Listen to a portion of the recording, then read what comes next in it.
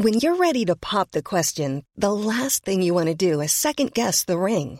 At BlueNile.com, you can design a one-of-a-kind ring with the ease and convenience of shopping online. Choose your diamond and setting. When you find the one, you'll get it delivered right to your door. Go to BlueNile.com and use promo code LISTEN to get $50 off your purchase of $500 or more. That's code LISTEN at BlueNile.com for $50 off your purchase. BlueNile.com, code LISTEN. Hey, it's Danny Pellegrino from Everything Iconic. Ready to upgrade your style game without blowing your budget? Check out Quince. They've got all the good stuff, shirts and polos, activewear, and fine leather goods, all at 50 to 80% less than other high-end brands. And the best part? They're all about safe, ethical, and responsible manufacturing. Get that luxury vibe without the luxury price tag. Hit up quince.com/upgrade for free shipping and 365-day returns on your next order. That's quince.com/upgrade. You're listening to Cork Today on replay. Phone and text lines are currently closed. This is Cork Today. Cork Today with JP McNamara on C103. Cork's greatest hits, C103. And a very good morning to you. It is JP in again for Patricia right through until 1. Still feeling unwell. Hopefully she'll be back with us on Monday. But until now and 1, it is me and Bernie with you taking those comments and calls. 0818 103 103. If there's something you want to raise on this morning's show or indeed discuss what we are discussing, you can always text or WhatsApp 0862 103 103. And ahead on the programme, we're going to follow up on calls we received yesterday to the programme regarding the regional water supplies in Cork and the boil water notices that we are all becoming too familiar with and affecting many areas of Cork, mainly at the moment Whitegate, the public water supply there, and Killavullen. A lot of people basically, while you can't stop these notices from happening and boil water notices are put in place to protect the public, the main reason the calls were coming into us across the week were, first of all, both these areas have happened again so close to the last time they were issued with a notice. But the other side of this is the lack of information people get from Irish Water. And basically, when you ring Irish Water, the public feel the same information that is read out on the news here that we call out is what they get, but they don't get the main source that they want to hear. They want to know what is the cause of this. Is the water, like, have people got ill locally from this? When will this be sorted? When they give details, they don't break down the exact information of why this is happening. And I mean, an example yesterday they gave was they mentioned a borehole, but as one listener said from Killavullen, I think it was Tom, they never even told us how long or the depth of the borehole and the cause of the reasoning behind how the borehole was affected in the first place and how the water got dirty. And then they used different words that were confusing people, and people weren't aware of what the words meant. And basically one of the words basically meant dirt in the water. But now we have got a statement since yesterday afternoon from Irish Water, thankfully not mentioning all those big and wonderful words they did put in the last few press releases, which they have issued over the last number of months. They've made it a bit more simple to explain, and with that you can find out then why indeed they are issuing these boil water notices. But we will discuss this because it has been raised in the Dáil this week due to the lack of information coming not only to the public but elected officials who then ask questions on what is happening, and they can't get answers from anybody. And as I said earlier with Ken in our preview, and you would have heard this yesterday, the county mayor has written to Irish Water for a representative to join them at their council meeting so they can ask questions about what is happening with the infrastructure across Cork. And even the county mayor's office, or indeed the mayor herself, Councillor Gillian Coughlin, 6 weeks ago this went to them. They have not responded. Now, we have asked Irish Water again in a reply to them why they have not responded, and did they get the email or the letter in the first place if they had not responded. So we'll wait and see what they say. But discussing and the situation, the problems with communication within Irish Water raised in Dáil Éireann this week. Cork East Sinn Féin Deputy Pat Buckley will join us on the programme. Also, last night it was mentioned in Dáil Éireann regarding the smoky coal ban, which is due to come into effect from September. Already a lot of text on this because Green Party leader Eamon Ryan now has said that peat briquettes, they could be included in the ban. Now, he said he must look at this first and find out the information on the excess pollution that the peat briquettes do produce, but he did say that in the Dáil last night. I'll get to that very shortly and indeed what he said. Also on the programme, we're going to hear about a report from UCC which highlights the concerns around ageing in Ireland, and in particular in rural Ireland, from older people. We'll speak to UCC this morning on that. And as more people return to the office, more dogs are being sent to the pounds. We're going to hear about how you can rehome, but also how you can foster a dog on a programme from Dogs Trust Ireland on dog fostering. We'll speak with them later in the programme. An organisation we spoke with a number of weeks ago, they're called FUS. They're basically families who have got together and other groups who have come together where they are fighting for services for children with intellectual or with a disability, or who are trying to access services within the HSE. They can't access those services due to long waiting lists. They now have simply said that had enough, and they have a protest going ahead starting around now in Cork City Centre. We'll hear live from that protest later in the programme and hear from those that are protesting and the reason why they are taking to the streets this morning.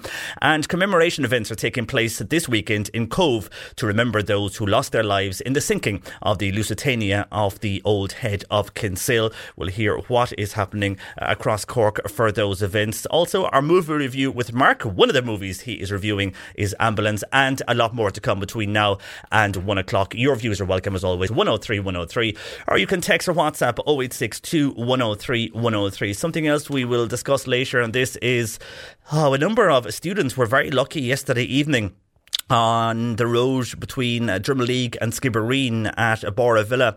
Bus Éireann school bus carrying around 30 pupils. It just left the road and went into a ditch and was more or less left, I suppose, slanting is the best way you can describe it, on the ditch. Thankfully, there were no sign of any injuries following that accident, and Bus Éireann have confirmed investigations have begun. We'll hear more about that as well later in the programme. But as I mentioned, for those who are texting in, this is a concern to many, because you are aware that the sale of smoky coal, that more than likely, along with turf, is to be banned from September. The debate continues on that, but now peat briquettes, which were never really up for discussion, and they were mentioned, but they weren't up for discussion until it was raised last night in Dáil Éireann. And this is what, first of all, the Green Party leader Eamon Ryan said yesterday evening. Even on the peat briquettes, I'll be perfectly honest, I'll be looking at the science there to make sure, are we absolutely certain that those peat briquettes, because of the way they're processed, because of the way they burn, are below the 10 micrograms of pollution that's put out into the atmosphere? We have to be straight about that and make sure that it is the case. Well, he is going to look at the evidence, as he said, regarding pollution from peat. I mean, a lot of people have mixed views on this. Some people feel it's time we did ban smoky coal and the likes of turf and peat briquettes because of the problems and indeed the toxins that are released into the environment. But the majority of callers and texts we get are from people living in rural areas who don't have access to gas, who have to pay high prices for oil. And the only way, a lot of people who don't even have the option of oil or gas, the only way they can heat their homes is by purchasing coal or indeed peat or indeed using turf. And they wonder what will happen to them in years to come if they stock up now. It might not affect them this year, but what will happen in the future.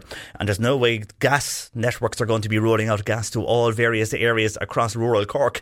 Well, on this, a texter saying, hi JP, I think at the moment he is only testing how much he can get away with. This is Eamon Ryan. It's time our rural TDs wake up before it's too late. We are not all living in Dublin. Rural Ireland has fresh air. It's less densely populated, but yet we can all see sewage being pumped out to sea, but no one calls it as it is. And this does not get mentioned a lot while we are talking about air and pollution in air. Other areas where pollution occurs from public networks is never mentioned, says that texter. So your views are welcome. I mean, everybody knows it's going to happen at some stage, but now with peat briquettes that were not initially mentioned to be banned, there was a talk of it, but they kind of escaped for the last number of weeks. Now they're looking at the science behind it, and if they go above certain levels of pollution, then they also won't be For sale, seemingly, from if it goes ahead and everything from next September. Your views are welcome. 0818 103 103. You can text or WhatsApp 0862 103 103. And not too sure how people feel about this when we come to the issue of housing, because developers will be paid up to €120,000 per apartment by the state to fund the shortfall between spiralling building costs and current market prices. Now, the fund, it's aimed, first of all, at unblocking the stalled developments that are around the country, in particular when it comes to apartments. But developers will have to apply for this fund, and it's €120,000 per apartment. But then you'd have to ask the question, how many developers over the years did go under, came back again, and are they able to go and apply for this fund and get more government money? That would be the concern for many people. And while that is underway, and while in one way they are going to increase the building of apartments, but in another way it is public money doing this for developers. It also, in news that isn't great this morning for all of us mortgage holders, it would seem now that hundreds of thousands of us that do have a mortgage will face a hike of up to €300 in repayments per month. And this is coming from the European Central Bank. And this is because for the first time in over a decade, there's going to be a hike in interest rates of 0.25, which could come as early as July. So for many who are paying back a mortgage and struggling as it is with everything else, bills, energy going up, this will be a concern. But also, if you're renting, it's going to be a concern, because if the mortgage goes up, those who are paying a mortgage and renting a house, they will also have to increase the rents. So it meets the demand for a mortgage. So it will have a knock-on effect for a lot of people. Not only those who have mortgages. And just staying with that then, because the IMF were in town and were meeting with government and were going through what exactly is happening with the state coppers and how Ireland is performing. Overall, they're happy with the Irish economy and they predict an upbeat assessment of how things are going in Ireland. But interesting, when I mentioned housing there, they did advise the government to basically gradually increase, which they say is very low property tax rates, while ensuring adequate social safeguards.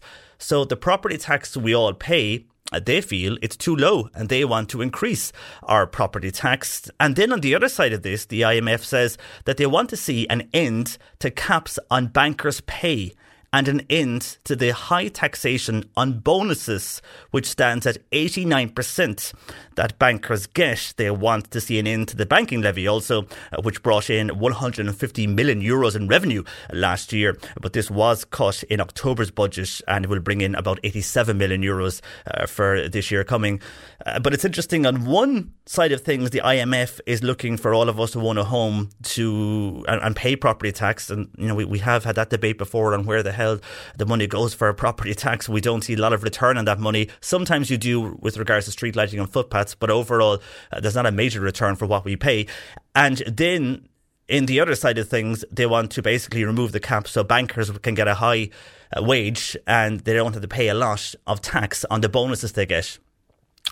So you could really argue that the people who got the country into a mess in the first place are the ones who will be earning a high amount of money yet again, while those of us, the ordinary person getting up early in the morning to go to work, it could be facing higher property tax rates. That's if the governments go with what the IMF is suggesting. Your views are welcome on that. You can call us 0818 103 103 or indeed text or WhatsApp 0862 103 103. And just a quick mention for the elections that are happening in Northern Ireland. Of course, voting took place yesterday right across the UK, and it seems the Tories could be losing hundreds of council seats in the local elections in the UK because of Partygate. That is how it's looking. Council seats, of course, up for grabs in Scotland, Wales, many parts of England, and of course in Northern Ireland, then electing the new Assembly members. And at the moment in Northern Ireland, the turnout, by the way, was it was down from 2017, even though they thought it would be higher. This time round, it was down. And as counting gets underway this morning on the Stormont Assembly elections, if the polls go by what the voters are saying, Sinn Féin is set to be the largest party and take the position of First Minister for the first time in Northern Ireland's history. That being Michelle O'Neill, of course, who we mentioned yesterday was born in Fermoy. And interesting then, in England at the moment, the way it's looking is Labour is celebrating key victories, because more than half of England's councils will be for the first time in a long while will be controlled by Labour. The party has taken control of Westminster Council, and others areas are due to follow. Counting is just getting underway in Scotland and Wales, but for the moment that's the latest picture in England. Labour, the winning party so far there, and it looks like Sinn Féin could become the winning party in Northern Ireland, but overall voting, which I thought would be higher than what it was, is down. Your views are welcome. You can text or WhatsApp 0862 103 103. Can I say a big congratulations to the Banleen based Carberry Group? They were named the overall winner of the Cork Chamber Cork Company of the Year at their awards held last night. They're now in their 24th year, so well done to all in Carberry Group, based just outside Banleen, a big employer as well for the area, so hello to everybody there this morning. Our lines are open. Next we're going to discuss the issues affecting a lot of people in various areas of Cork to do with the boiled water notices and why people are basically left without a supply that is a basic necessity for so many, and the impact that has then if you're rearing a family or just in general in a household or a business for that matter as well. It was all yesterday and indeed across the week. We'll discuss that next. Cork Today on C103. Call Patricia with your comment. 0818 103 103. On yesterday's show, you would have heard frustrated callers talk about boiled water notices that remain in place in Cullavullen and indeed within the Whitegate regional water supplies. Now, residents basically have told us they've had enough, and they are also not happy with the way Irish Water issues notices about the boiled water notices in their area. And basically, it's a lack of information coming from Irish Water is what they are unhappy with, and the words they use, and they were using words that people didn't really know what they meant. And we did get onto Irish Water yesterday regarding the calls we got from the Cullavullen area. Thankfully the release and the statement we got from them does not include off the wall words, so it is more plain English, which there was a plain English campaign there launched a few years ago to make statements from government authorities and indeed the utility authorities to basically to explain exactly what is going on without using words to throw people off. And I think that has reached Irish Water at this stage because the statement is a lot more easier to understand. Yesterday we got this yesterday afternoon from Irish Water regarding Cullavullen. They say the boiled water notice came in on Monday to protect public health due to disimprovement in raw water quality overnight on Sunday. Irish Water and Cork County Council are working tirelessly towards lifting the boiled water notice and will liaise with the HSE and the EPA, which is the Environmental Protection Agency, to do so much they can, as much as they can, as soon as they can, to lift the criteria. And if the criteria is met, then they can lift the boiled water notice. So at the moment, Irish Water and Cork County Council, they are advancing emergency works to provide extra levels of treatment on an interim basis at Cullavullen to minimise the impact of disimprovements in the raw water. Longer term permanent solutions, such as an alternative source, are also being investigated. So at least that gives us a clearer picture of what is happening, why everybody had to ring us and create a storm to get an exact, clearer picture, which doesn't answer the question, but still it's a bit clearer than what it was. I don't know. Anyhow, this was raised in the Dáil this week by Cork East Sinn Féin Deputy Pat Buckley, who joins me. Good morning to you, Pat. Good morning, JP. So it's something that we've got numerous calls on across the week, and it is only affecting certain areas, but still I think overall people are just taken back at what is happening within communication at Irish Water. And what we're getting, and I'm sure this is what you got as well, Pat, and why it was raised in the Dáil, the lack of communication where people are living in an area like Whitegate, which you raised, also Cullavullen. And when I say those areas, there's a number of areas within those, because they're regional water supplies, so it's not just those areas are affected, there's communities around them also affected. And the reasoning the public get is the same as what we are given on air, so there's no direct reasoning for it. Do you think after raising this there will be clarity? I was listening to there, and the plain English you were talking about, I remember actually raising that about a year and a half ago in the chamber as well. I can't remember exactly what minister was on, but I said nobody wants to be intoxicated with the exuberance of somebody's vocabulary. Well, that's true. Totally dumbfounded and flabbergasted. I said, will you talk in plain English? Yeah, and that's why that campaign was launched. Yeah, absolutely. I think mine was born out of absolutely utter frustration, JP, as a public rep, even trying to get information on it. I raised this back, I think it was somewhere around the 5th of April, and I put a number of questions to Irish Water regarding the Whitegate system. At the time, obviously, Cullavullen hadn't come up at the time. And would you believe it, I was actually, my questions to the Minister for Environment, Climate and Communications was actually disallowed by Ceann Comhairle. because the minister didn't have a remit over. So that even bore more frustration. And it is difficult enough to get speaking slots here in the Dáil. And I was lucky enough to get the topical issue on it. And that's why I raised it, because, I mean, like, I think the Killavullen one at present, I think it's about 800, 900 people it affects. But the one in the Whitegate area is nearly 10,000 people. And this is going back to November 2019. And what even really, really frustrated me was on the actual night of it, it was amazing that the minister, I think it was Minister Buck, actually had an answer for me. Now, obviously, you know, it's like in any job, it mightn't be the answer that you would like to hear, but at least it was an actual answer. And that absolutely drove me mad. I said, I'm the public rep. I'm the one that has gone through, you know, the proper protocol, through the minister's department and so on. I'm being the one that's been refused to actually submit these questions. And yet, when you're looking, as we call it, the lottery here for topical issues, when I get on the floor, that the minister has the reply. But I mean, it's absolutely farcical that if you can go back to 2019 even, and the minister saying that the anticipated construction to actually sort this problem could be as long as 2024. It just doesn't make any sense. And I did say very bluntly, I said, I can remember when the town councils, the local councils, were in charge of water services and the sewage and the rubbish, things worked a lot better. And as I said, all you'd never hear of a boiled water notice. What you'd hear is, right, water main broken, you won't have water for an hour or two. The lads will go down to JCB to Consa and a couple of clamps, and they'll fix it, run your tap for a few minutes, get rid of the murky water, and the job was done. So this is where the frustration comes in.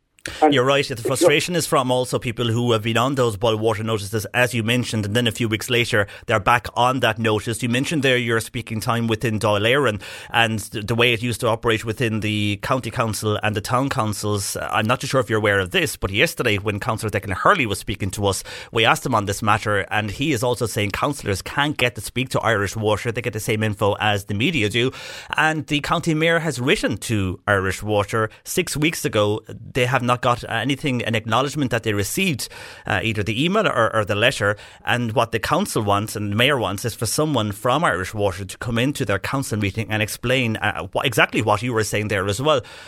So if they're not getting back to the county mayor or yourselves, I mean, the public will have no hope of getting answers. Well, absolutely, and I can echo the frustration. I mean, people with complex needs, families with young children, the actual cost, of purchasing water and all this. And communication has been practically non-existent, which is totally frustrating. I can go back to, I think it was 2012 in the county development plan in Cork County Council, and we were discussing, I think it was Monard outside Blarney.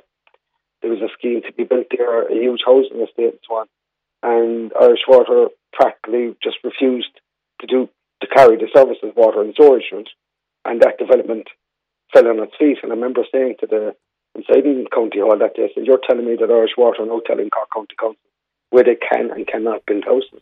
So there's a huge issue here. I mean, boiled water notices, as we're on at the moment, but there's also an issue with capacity. And I've been dealing with Irish Water for a number of months now on issues of, new treatment plants, new watering plants, new storage plants. But it seems to me they're only putting in the basic whatever will do for now. I think the only one that they're actually planning ahead, I think, is from Mallow, where they're putting in the new sewer treatment plant. But the rest of them, I can tell you, places like down outside Whitegate in White Bay, they're going to put in a treatment plant there. It's not top of the range, and that practically won't be fully treated storage. We'll be going into White Bay. It's not called White Bay for any other reason than it's a beautiful beach. So to me, Irish Water are just, they're like the donkey just nodding along instead of being like the thoroughbred horse, that has a target at the end of the line and everything has to be spot on. And this is my biggest worry. We have lack of communication. We have thousands of people that have been left down now for nearly 3 years. We get no clarity. And to me, and from my own experience, I was in construction and doing water and storage for 20 odd years. I can see that this is going to be a revolving door. They just seem to be slogging along. We could talk for this, JP, for hours. Even the fact of, and I have no shame in saying it. I know for a fact when water mains are being replaced, right? when you put in a new section and you're joining to an old section, what you need to do is you have to crank the feed water along the line, but at the same time you need to leave the air out the other end, and then the pressure builds up evenly in the line. I know for a fact what they're doing is they're cranking up the water, they're shoving the water down the new main. The minute it hits the old main with the air, the main breaks again. So you'll hear people saying, but they only came in to fix one leak, how come there's so many leaks? This to me is a very, very big quango. I think what should be done is give it back to the local authorities. When everything, local knowledge is local expertise. And I think that's where the issue and the crux of this is. But as for the 10,500 people, like, I'm as frustrated as them. I mean, Killavullen might be slightly different, but I know for the Whitegate one, they're talking about an anticipated construction will start in 2024 to sort out this problem. I mean, I think it's absolutely ludicrous. Yeah, it's a long time away. And when you mention the 2024 and you mention the housing projects that are not given the go-ahead, as Irish Water is saying there's not enough infrastructure, and the pipes you mentioned there as well, I mean, Irish Water could come back and say a permanent solution is needed, and that does involve investment. And they could argue the fact that we're not paying for our water in this country. But then the other argument on that, Pat, could be, are we not paying enough taxes for this money to be invested? And does our motor tax we pay, does that still go towards water? Well, there you go. Wouldn't you and I like to get an answer to that? And I suspect if I went to the minister with that, I would probably, my question would be disallowed. But you're right, no, we've paid for water over the years. You know, there was a 2% levy on this, I think, going back into the 70s and stuff. I mean, there hasn't been, you know, real investment in it, but you're right. I mean, look, I live in Middleton, and I think I'm roughly about 1,000, maybe 1,200 maybe metres from the waterworks from my home, which is at the top of the hill. I don't get my water in Middleton from the waterworks in Middleton. I get it from Glashboy and Glanmire. I know that my storage goes to Carrigtwohill, 2 miles away, and you're on about capacity issues. And that's a huge crux that we have. Whether there's, like, we know there's massive problems in Mitchelstown with capacity, so that therefore, you know, it doesn't give a town or a village a chance to grow because they don't have the capacity to supply water or to take storage from homes. So that's slowing down the building of homes. As I said, Mallow is probably looking enough that the investment there will probably progress. Middleton and Cove and other areas, it's all down to capacity, and I'm well aware of it. And I've been dealing with people that maybe had single homes that they want to build themselves, and the actual price to get a storage connection and a water connection is absolutely extortionate. I can remember a connection one time was 500 quid. We're now in, you know, well over the thousands, and I mean, we're heading towards the 10,000 mark. For huge amount of money. Just absolutely ridiculous. And yet with all this money and the taxes we're paying, there's still not enough to what it seems like run Irish Water in a way that they can provide a service. I mean, as you said, we could be speaking about this all day, and the areas you mentioned there are growing areas, and we have those right across Cork, and if they can't grow because of water capacity and storage capacity, that's going to lead to a problem for us in the future as a country with a growing population. Before I let you go, Pat, as you're well aware, counting gets underway in the Northern Ireland Stormont Assembly elections this morning. And if the polls and the votes follow together, it looks like that Sinn Féin could become the largest party in Stormont for the first time, and the First Minister will be Fermoy-born Michelle O'Neill. So from a Sinn Féin point of view here in the Republic of Ireland, and you were Sinn Féin TD, obviously you welcome this and the change in politics in Northern Ireland if it does come out to fruition like they're saying. Well, absolutely, and I'm not long back from County Armagh. Oh, okay, so you were up there. Yes, oh, absolutely, and the appetite from everyone, from all sides, is I've never seen it so positive. Like over the years, you know, I've gone up there, and let's say the atmosphere would have been a bit less tame than it is now, but I have to say the appetite and the engagement from all sectors in society up there, and the hunger for change is there. And I mean, a lot of people maybe wouldn't have been aware that Michelle O'Neill was born in Fermoy, and she's well grounded and she knows her roots, and I can tell her she's been in Cork many a time. But yes, it's today, even for me, just waiting in anticipation. It's not about a Sinn Féin victory, it's about an Irish victory.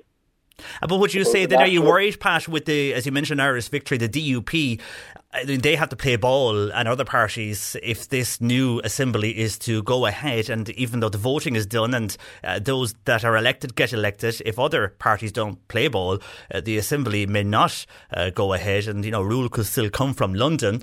And interesting also the fact that a lot of people I heard being interviewed by TV or radio in Northern Ireland, they were voting on issues. They were on about the cost of living, the various issues that affects us all across the world, rather than and actually they were saying this, they said at least we're voting for issues rather than, the Irish versus the British, or they were saying the colour of the flags, the blue and red against the green, white and gold. They wanted that gone out of politics, and they wanted to discuss the issues of the day, like the cost of living. Are you happy it's going that way? They were getting away from the old style politics.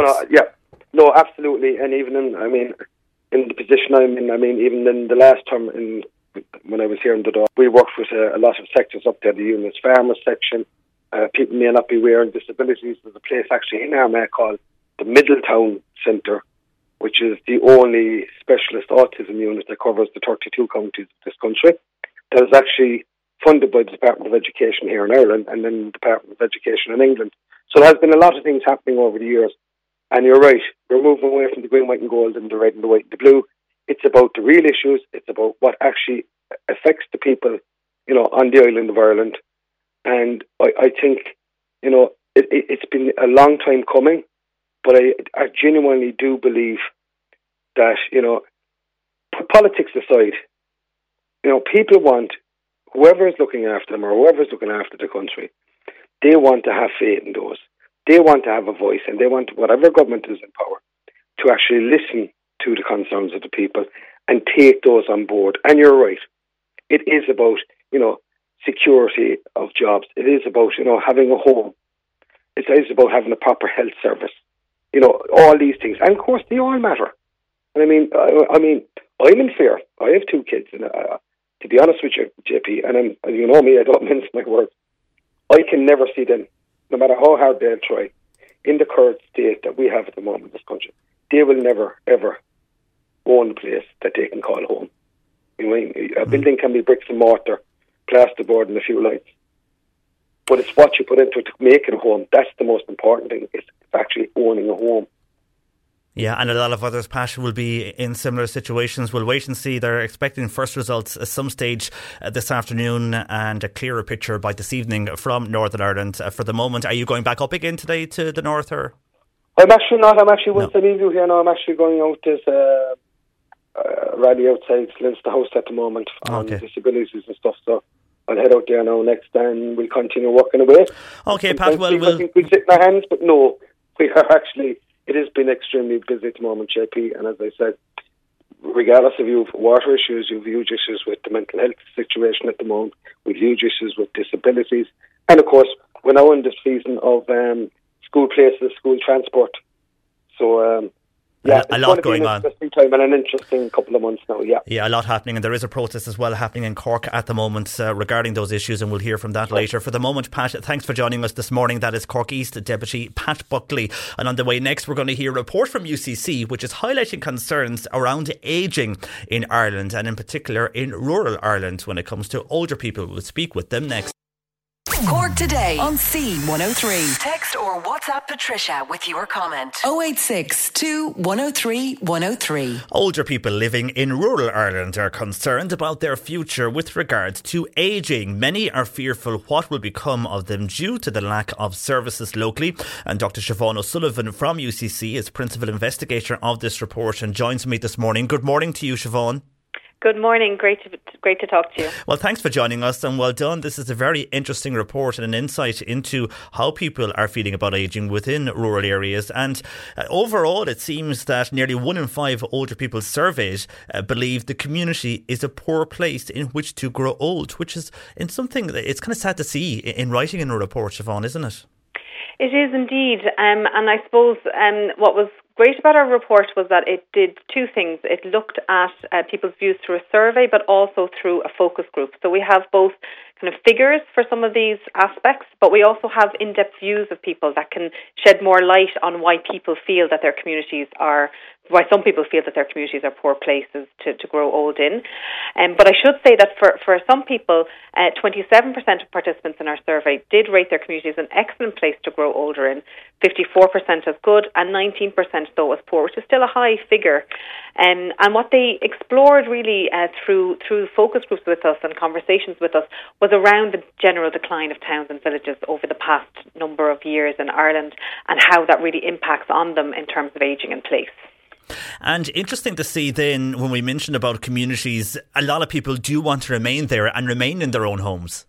They do indeed. So, I mean, the issues that they highlight are around, the decline of towns and villages are things like, lack of public transport, lack of services like banks, post offices, churches, shops, local Gardaí, lack of local healthcare. But, despite all of these issues around the decline, people are really attached to the places in which they live. And 78% of participants in the research said it's really important for them to remain in their homes as they grow older. So they're attached to the home environment itself, but also in rural areas, very much to the landscape, to the neighbourhoods, the neighbours and sense of community. And so people really value, the beauty of their areas, the scenery, the nature, but also this really, active community life that's really beneficial to people. And interesting regarding older people who rent their homes. I mean, they're worried, and this could apply anywhere, urban or rural, but they're worried for the future. And the big worry here, I suppose, is if a landlord decides to sell the home and they have to move out, and where do they go to, and the cost of living now as well with the cost of rent. Exactly. It was an issue that, I suppose, it affects a small number of people, but for those people it's such a significant issue because most older people in Ireland are more secure actually than younger people in terms of their housing. So in our research, most people do own their own house, but there are a proportion of people who have these much more tenuous living arrangements. So if you're renting, no matter what age you are, it's really precarious in Ireland. But as you age, it becomes even more precarious. And we do feel that that's a really important issue that's come out of this research. Is for those older people, such a high concern and an aspect around insecurity and anxiety. What's going to happen? I could be at any point. I could get notice that I need to leave this home, and the cost then, as you said, I mean, the cost of living have already gone up so much, and people's pensions haven't sufficiently risen in light of that. And when you're putting something towards rent as well, it's really difficult for people. And we can't assume then that all older people have this, one-size-fits-all set of living circumstances. We really need to pay attention to the diversity of the ageing experience and the variety of needs that older adults experience, whether they're renting, own their houses, where they live, whether it's rural or urban, as you mentioned. And the renting one I mentioned there is interesting because the fact that I think people forget, as you said, a lot of people have it in their head that older people, and on statistics they would be better than those who were younger, and a majority of them would own their home and maybe finish paying the mortgage off, but there is that cohort who still rent. And I was house sharing for years, as many people do across the country and indeed across the world, and when a room came up, you would interview the people that would come in for the room, and it kind of saddened us to see a lot of people in their early 60s, mid 60s, 70s, maybe because of a marriage breakup, or indeed were never married, worked a lot and were renting a home that was going to be given up to be sold, and they were going down the house sharing option because they simply could not afford to rent a home. And when they came into us, I mean, they knew we were all in our late 20s, early 30s at that stage. They knew that it wasn't suitable for them, but to hear their stories, it was sad, and it was something that was never really discussed in this country. Now reports like this are bringing it to the fore. Exactly. And I think it's, as I said, it's a really, really crucial issue. And what struck us as well, I mean, I live in Cork City where, rents are high. But talking to people in rural areas who were renting, the rents weren't much lower than for what I expected. So, the cost of renting is very worrying for people, but it's the insecurity of the renting that's the issue as well. Yeah, big time. And finally, home repair services, and there is a lot of them on offer in Cork, but that was one of the crucial supports that people would like to see more of in rural areas. And I suppose it means if they're ageing in their home, they know they can call on a service to come and fix issues.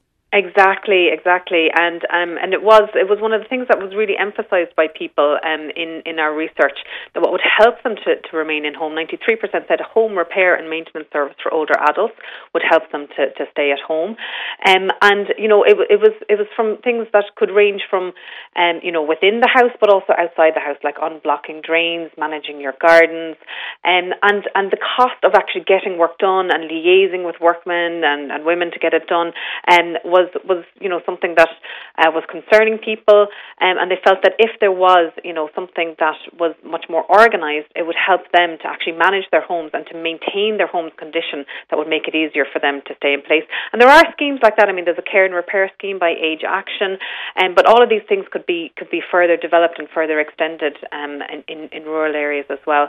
But the other aspects that were highlighted, in terms of support to help you remain in your home, properly paid and resourced home care scheme, so actually having somebody come in to support you, really, really crucial. And that's a big issue at the moment, because people can't get access to those services, or if they do, they're only allowed into their home for 15 minutes a day or 30 minutes, so it is having a knock-on effect. It is. There's a huge issue now over home care at the moment, with a shortage of carers, and with hopefully the development home care scheme, which was delayed because of COVID, but the government have promised that it'll be coming into effect hopefully this year. But it's really, really crucial. I mean, what we don't want to see, and what older people in our research were saying, they don't want to go into nursing home care. They'd like to age for as long as possible in their own homes, or also look at other options that might suit them, like whether that's right-sizing or moving into a retirement village, which are also options that don't really exist in sufficient numbers, for people to really get to express their preferences and have those preferences met.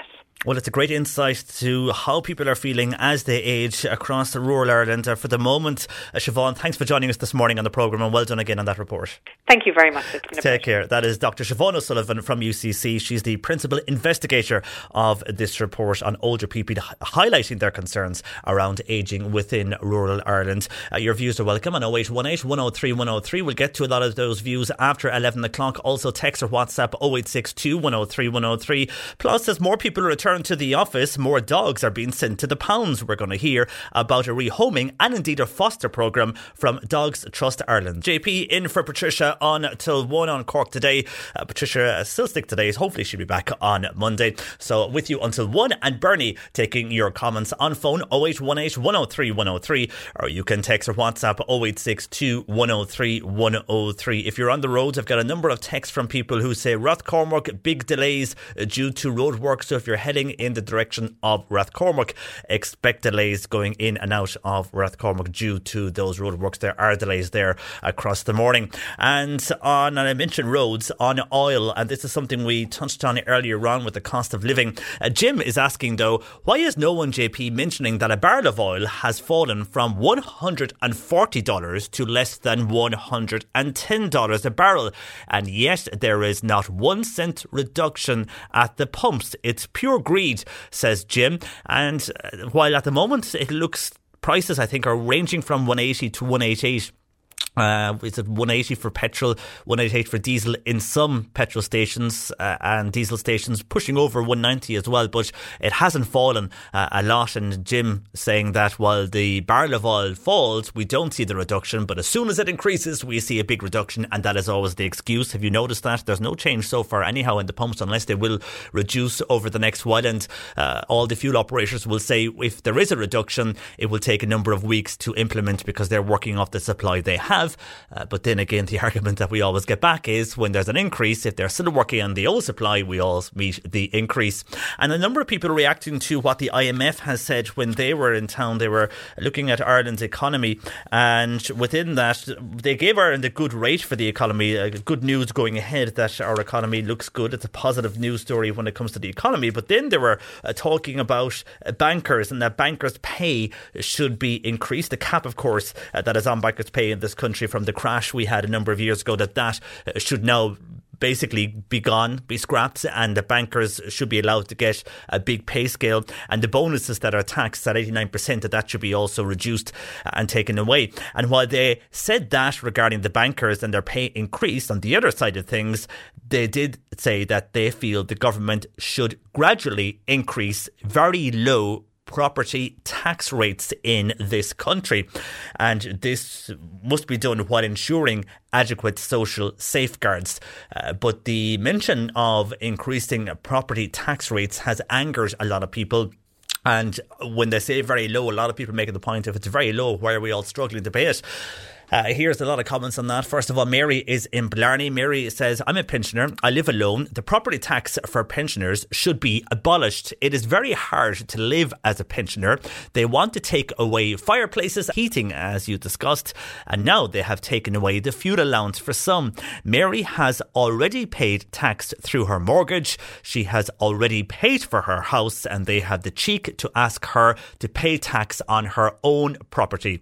Her tax is over €500 per year, and she's expected to live on €13,000 per year. It is making her depressed, says Mary, and she can see no way out. Today's pensioners are the people who made this country, yet we are struggling to survive, says Mary in Blarney. While Jimmy is in Mayfield, Jimmy says, how ironic, have we learned nothing in this country?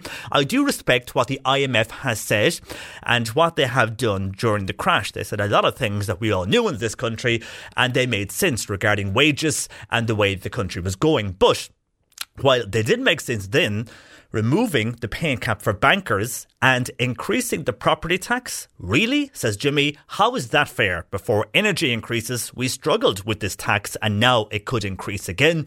Marion is in Skibbereen. Marion saying, and remembering this, she says, was it not Enda Kenny, and I think it was Marion, that said many years ago, there should never be a tax on someone's home. And now look where we are, says Marion in Skibbereen. While Ciara is in Crosshaven, Ciara says, yet we pay this property tax and we see no return from our investment. So why should it increase? If you pay something, you want something in return. We see nothing in return from our investment within the property tax.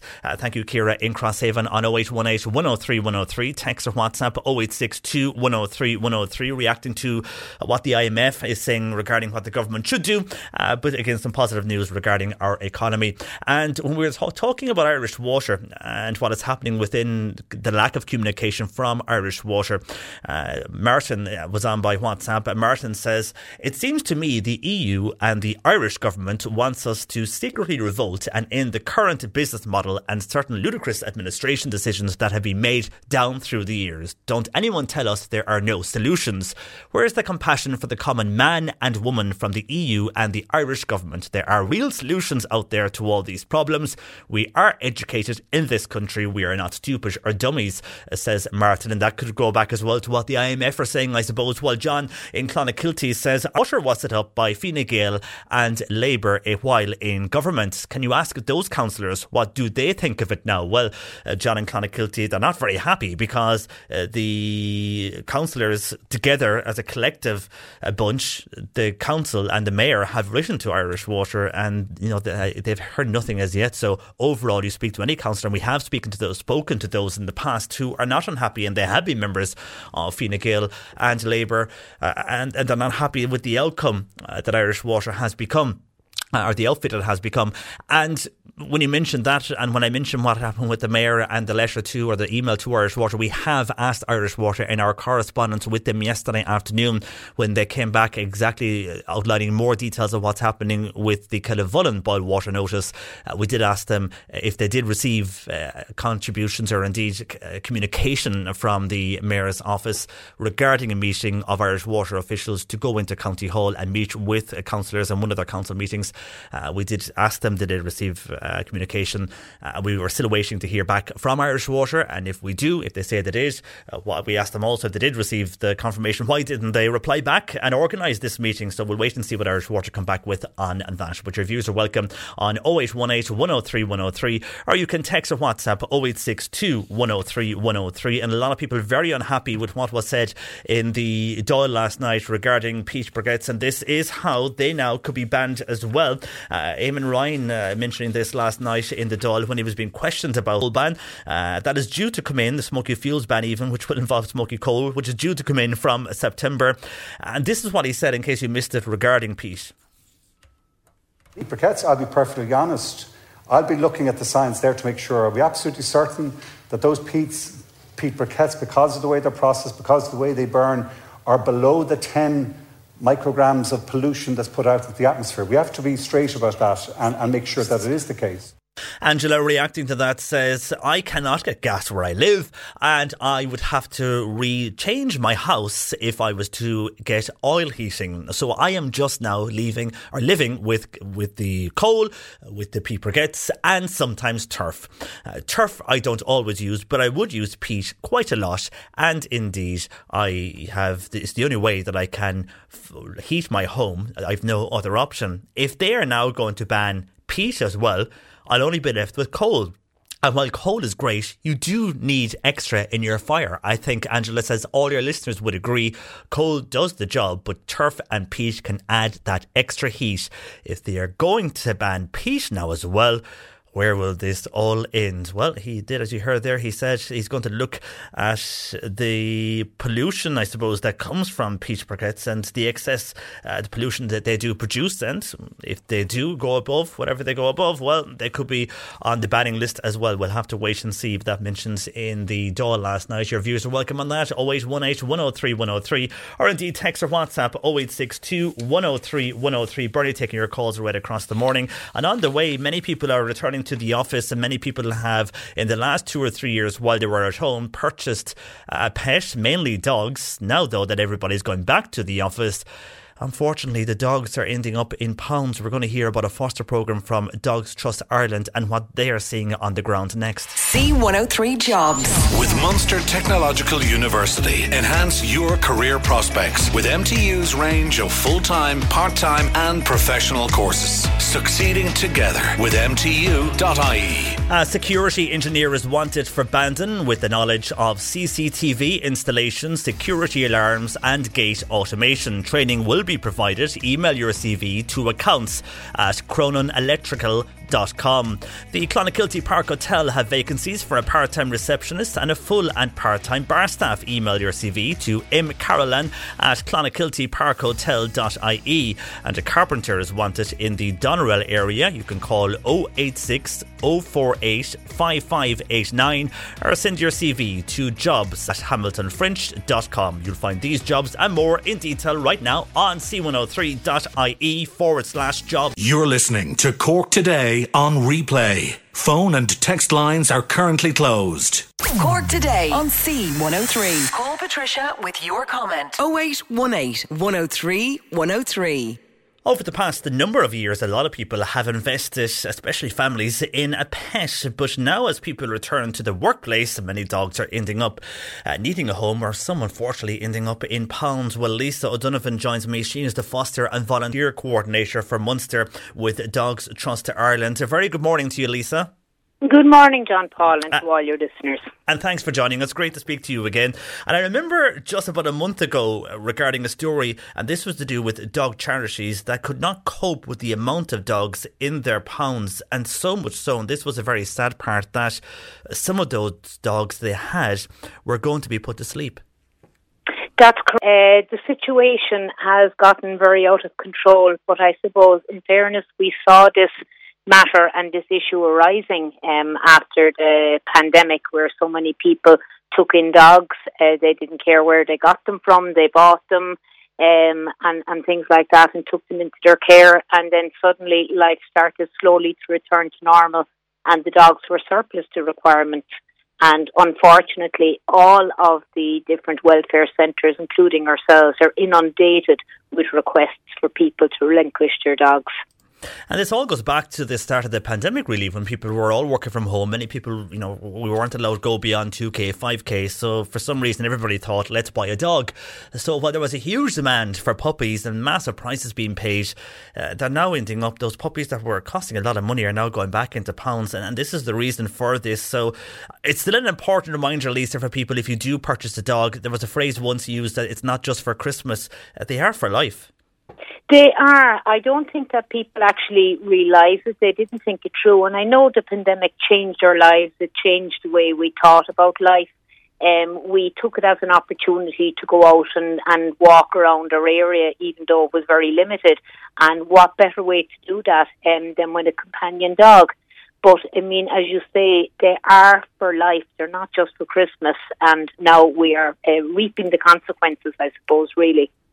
Now, you're working with Dogs Trust, and because of what is happening, and instead of what I was mentioning there about the awful effects of dogs going to a pound or dogs going to anywhere, and that they can't cope with the amount of dogs they're receiving, so they're putting them down. So something that will help this from happening is foster families, and that's what you're working with within Dogs Trust. Tell us about this, and how does this work? Well, I'm delighted to be representing Dogs Trust in North Cork and the whole of the Munster area, because from my dealings with people in North Cork before, communities are absolutely fantastic here. And what we're looking for is we're trying to develop our regional programme, John Paul. And basically what it is there's a lot of people who now we're in financial times, money is hard. They'd like to give care and companionship to a dog, but they're not able to afford it, but they want to help dogs in need. And that's where our regional foster programme comes into place, where people can submit an application form to us. We tick all the boxes, and then we give them a buzz and have a chat with them and try and match them up with a dog that needs help. And we need foster homes for dogs that are troubled. That's a lot of the reason dogs end up going back into care, because they have issues. They have separation anxiety issues because they were living in homes where people were there all of the time and then had to go back to work. They were left on their own. They became destructive, and people said, no, I don't want this dog in the house. And the aim of the programme is to get people on board that they'll foster a dog. We provide the food, the collar, the lead, and there's 24-hour help available. I am happy to liaise with everyone who comes on in the Munster region. And it's like having a pet dog, but not having the financial responsibility, and having someone at the end of the phone who's going to help you. You know, if you're facing a little bit of difficulty, you want a bit of behaviour help, there's someone at the end of the phone who's going to help you. And when you mentioned there the financial difficulties, is that the case of, well, the dog is in your home and you look after the dog, do you get support in relation to dog food, or what do you mean by that? Yes, we provide the dog food. So when you get your foster dog, we send a big bag of food of it. And as long as the dog isn't foster with you, then we will provide the food that's needed. And obviously if there's any veterinary care, that, if the dog became sick or if it needed vaccinations, certainly we will organise that for the foster family. And I think what's important about the fostering is that you, as the foster parent, will document the dog's journey with you, and all the information that we can get about that dog will help us build up its adoption profile to find its forever home. Because, John Paul, when animals come into us, they end up going into kennels.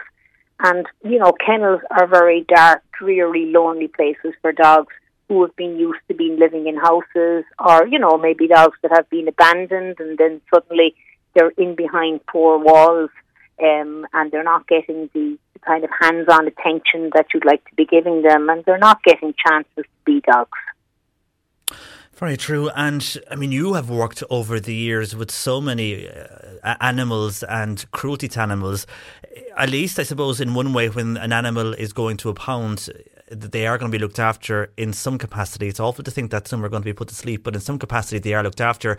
Are we going to see an increase also, which I know we are already seeing, in cruelty in animals dumped on roadsides, and animals just straying around because, starving, looking for food because they had been abandoned by those who decided to take one in during the pandemic and lockdowns, and now basically can't keep the dog anymore?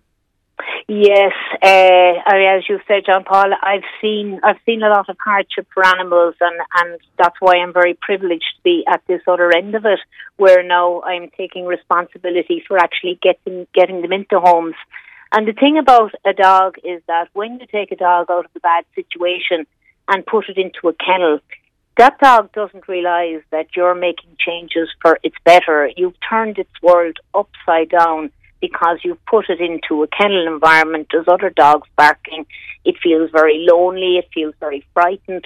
And that's why we want the foster program to work, so that the dogs can go into a home environment and get the love and attention. But also it means for every dog we put into a foster home, we have space in kennels to rescue in one more. And we have waiting lists of dogs that people are not able to look after. They want us to take them into our care, but we can't do that until we create spaces for them. And I can see a lot of texts coming in asking about the dog that they would foster. I mean, does the person themselves, do they pick the dog, or do you choose the dog that you would feel would suit them? If people were to contact us, we'll get on the phone to them and we'll tell them about the dogs. We'll check the environment. We'll have a chat with them, get to know the people and their environment, and they'll try and match them with the dog that might best suit them. And then what happens is, when we've all that done, one of our care assistants will come and deliver the dog to the home, so they don't actually even have to travel. We'll come to you with the dog. We'll do all the hard work. We'll do all the legwork. So, for example, one of the texts that I've got here is from Noel. He said he'd like to get involved in this and give a dog a home. He lives on his own and he would like a small terrier, like a Jack Russell, about 12 to 18 months. So if someone like that comes to you, like Noel, do you facilitate them the best way you can? We do. I mean, we will. If Noel said, yes, this is what I'm looking for, we'll take a note of that. And as soon as we got the dog that was going to suit him into our care, we'd give him a buzz and tell him about that dog. So if people wish to get involved in, do they contact yourself, Lisa, or does it go through Dogs Trust office? They can. They can email me at lisa.o'donovan@dogstrust.ie, or they can go onto the Dogs Trust website and follow the links there. And our special appeal that we're looking for is for loving, caring people to take in special needs dogs. Maybe people who don't have a dog at the moment, who don't have children in the house, who don't have cats in the house, who would take on one of our dogs. Like, we have one dog at the moment on our website. Her name is Tasha, and she's a very large breed. She's a Mastiff breed, but she is a lovely dog, but she is just not doing well in the kennel environment. But again, you need someone who's willing to give that little bit of time and love to that dog to try and get her relaxed and let her be a dog again. Yeah, because they've gone through so much, they are going to find it difficult to settle into a new home given what they've gone through. So you must be aware of that if you are fostering a dog. And is it a case then, Lisa, that people foster the dog but they fall in love with this particular pet and they want to keep the dog? What happens in that situation? Yes, the classic failed fosterer. Unfortunately, yeah. I'm very guilty of that myself. But I mean, if someone adopts a dog, you have the dog and you have constant contact with us during the week. If you don't want constant contact, we're not going to be fleeing your ear. We're there to help and support. But yes, if you decide after the week, oh my God, I love this dog, I couldn't possibly give it back, well then you can go through the adoption process. So that is there for you to do it. If you do not want to part with this dog, well then we're happy for you to adopt. And Anne on WhatsApp is making a point that maybe people might agree with her. She goes, those people who purchased those dogs during the pandemic, she feels they should be fined and the money going to the likes of Dogs Trust, because those people who are basically being cruel and are giving up their dogs because they now don't want them as they return to normal life. She also making a very strong point that they should not be allowed to have children. That's probably a separate matter. But on the dogs issue, would you agree with Anne? If people are coming along to a pound or dumping their dogs, fine them. They should be traced back and fined for purchasing an animal and then when things go back to normal, giving up the dog. I think it is a problem out there. I've come across a lot of people in the last 12 months, and you take one look at them and you listen to them and you think this dog is not going to last. I think it's too easy for people to get dogs, and when we're buying dogs, I think we're all aware of the situation with how dogs are bred and how dogs are bought. I think it's too easy. It's made too easy in this country. When people sign up to our adoption or our fostering program, we invite them to do a Zoom talk, which is held twice a week, where one of my colleagues talks about adopting and fostering a Dogs Trust dog. And I think that's the first step to commitment.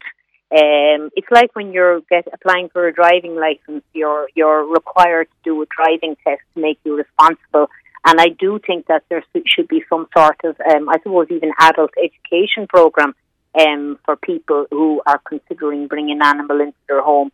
It's just too easy for people to go and buy dogs. Adoption process and foster process is a process where you have to tick boxes and answer questions. But when you're buying, and unfortunately when you're buying from unscrupulous breeders, it's too easy. It is way too easy to bring a dog, a living creature, into your home. And I presume when you say that, we're still having problems. So in many parts of the county, when it comes to puppy farms and sales then out of those puppy farms in car parks, basically, or on roadsides. Yes, John Paul, I'm saddened that it's still going on. I'm not surprised. We can look for people to lobby for the government to intervene, but at the end of the day, the problem stops with you and me. It's the buyer is the person. If people stopped buying, if people became aware and became more educated about what's actually really going on out there, it would make a difference. But the buck stops with us. We are the ones that have to make the difference going forward. We'd even find that we'd have some beautiful collies in our care and people don't want them. They want the cabochons or the cockapoos and dogs like that. And even if we get them into our care, they're whipped up straight away. People want the designer breeds. I have to say I have collies and terriers myself, John Paul, and they are smashing dogs, especially collies. We think of collies being only pets that you can have in kind of a rural environment. But collie dogs do very well with people who are capable of looking after them and treating them well. Indeed, and hopefully by having the conversation like this, people will wise up and, you only purchase a dog if you can. The one thing that is coming in on text is people thinking about those who are giving up their much-loved dog and don't want to because of the rising cost of energy and bills, and they can't afford to keep a dog. Is that something you're seeing? I know we kind of touched on it, but is that something you're seeing more of from people more or less crying, giving up their dog? They don't want to, but they can't support the dog anymore, not mind themselves. That is very true, and that's very important. I see people getting a really hard time when they turn around and say, I have to give up my dog. There's a lot of human hardship. We see it from people who've been made unemployed, they can't afford it, or illness in people's lives, or other reasons that they have to part with their dogs. And there again, that's why Dogs Trust is really trying to spread the net and get as many fosters or even adopters in the Munster area, because we've got waiting lists of people with genuine hardships in their lives who need for us to take their dogs. But again, we cannot take their dogs into our care until such a time as we are able to empty our kennels more in our rehoming centres. Very good. Well, the very best of luck to you, Lisa, with Dogs Trust and the work you're doing there. And if people need more information, you can get that from us here on 0818 103 103. For the moment, Lisa, thanks for joining us this morning. Thank you very much. Good morning to you. Take care. That is Lisa O'Donovan. She is the Foster and Volunteer Coordinator for Munster with Dogs Trust Ireland. Cork Today on C103. Text or WhatsApp Patricia with your comment. 0862 103 103. The commemoration of the 107th anniversary of the sinking of the Lusitania will take place in Cove this Sunday. The Lusitania sank off the old head of Kinsale, and Jack Walsh is from Cove Tourism and joins me this morning. Good morning to you, Jack. Good morning, John Paul. How are you? I'm fine, and thanks for joining us. It was on the afternoon of May 7th that the German U-boat torpedoed Lusitania about 18 kilometres off the old head of Kinsale. And this was declared then inside the war zone. It was a second explosion that resulted in her to sink, resulting in thousands of deaths. And a lot of those people that survived would have been taken to Cove, and a lot of those, unfortunately, who didn't then were buried in the area. Exactly, yes. Well, I suppose for a lot of people at the time, it meant that World War I had just arrived in this country. So it was a scary time. Prior to that, everything was happening over in France. And all of a sudden, just right off the coast of Cork, the Germans decided to torpedo a cruise ship, and World War I arrived. Very fateful day in lots of ways, in that, in a short space of time, 1,198 people died. in the space of about 30 minutes. A huge number of people. And the fact, as you mentioned, it's like something we're watching at the moment when you look at what's happening in Ukraine. It's happening somewhere else and we're doing the best we can here.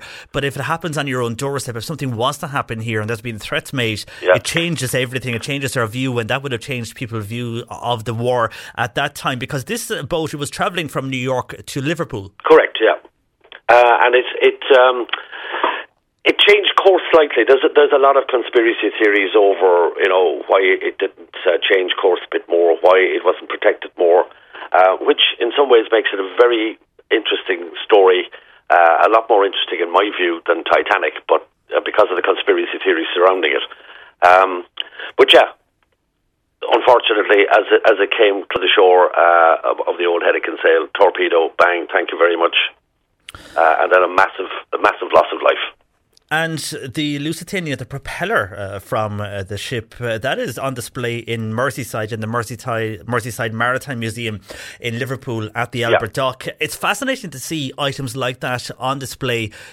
Is there any memorials in the Cork area like that they have in Liverpool? Well, obviously the Old Head Signal Tower in just outside Kinsale would have certain stuff, and I believe even this weekend they're having... There's a lady whose grandmother was on the Lusitania, who was presumed dead, but later was found to be alive. The granddaughter is actually making a presentation to the committee at the Old Head Signal Tower tomorrow, I believe, tomorrow afternoon.